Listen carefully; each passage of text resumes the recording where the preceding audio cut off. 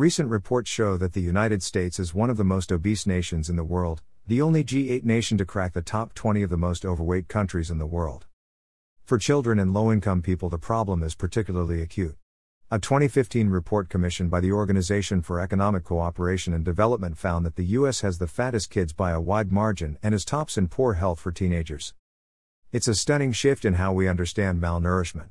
For almost the entirety of human history, the struggle for impoverished people was getting enough food to meet a sufficient daily caloric intake. Today, the opposite is true. Low-income people are taking in too many calories, and often bad calories, at that, and are much more likely to be overweight than people in the middle and upper classes. Observing this fact aloud is not considered politic. For example, a few years ago British Prime Minister Anna Soubry, who served in the Department of Health, came under fire for observing that government policy and an abundance of bad food were causing an epidemic of fat children and low-income people in the UK. Greater than a third of our children leave primary school overweight or obese. When I go to my constituency, in fact when I walk around, you can almost now tell somebody's background by their weight. Obviously, not everybody who is overweight comes from deprived backgrounds, but that's where the propensity lies. The US has a significantly higher percentage of its population who classify as obese than the UK, yet there seems to be even greater reticence here to acknowledge the obesity epidemic. When the problem is acknowledged, we're often told that the way to alleviate the epidemic is through additional public spending, such as raising the minimum wage or increasing earned income tax credits.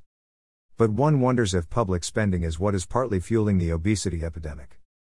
The federal government oversees the nation's $74 billion food stamp program, formerly known as SNAP, the Supplemental Nutrition Assistance Program. The program, then called the Food Stamp Program, was launched in 1964 after a 3-year pilot program, but it did not go nationwide until 1974, at which point participation reached almost 14 million. What's interesting is that government data reveals this is almost precisely the same year America's obesity rise began, as the Bloomberg chart below illustrates. Could the government's own policies be fueling the rise?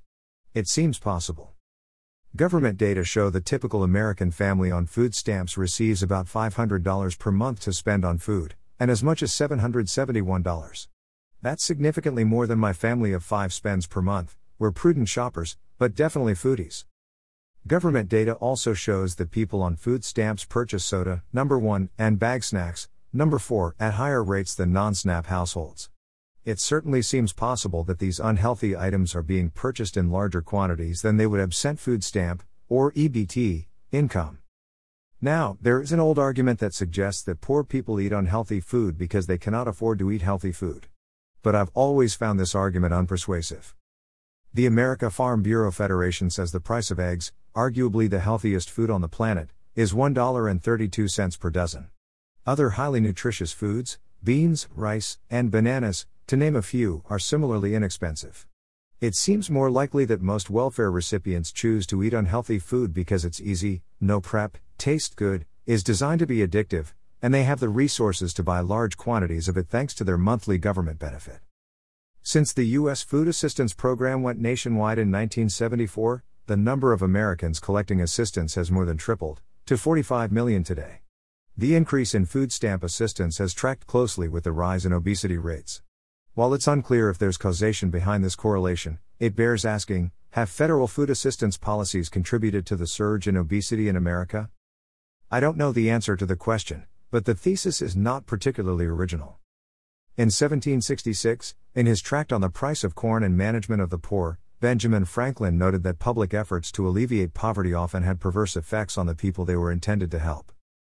Greater than I am for doing good to the poor, but I think the best way of doing good to the poor is not making them easy in poverty, but leading or driving them out of it. I observed that the more public provisions were made for the poor, the less they provided for themselves, and of course became poorer. To Franklin's point, I can think of few things that would make people easier in their poverty than a program like SNAP.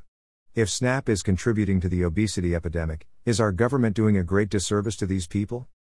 John Milkmore is the senior editor of Intellectual Takeout. He previously was the senior editor of the History Channel magazine, managing editor at Scout.com, and a reporter for the Panama City News Herald. He served as a White House intern in the speech writing department of George W. Bush. He received degrees from the University of South Dakota, MA, and the University of Wisconsin-Platteville, BA, where he studied history and literature.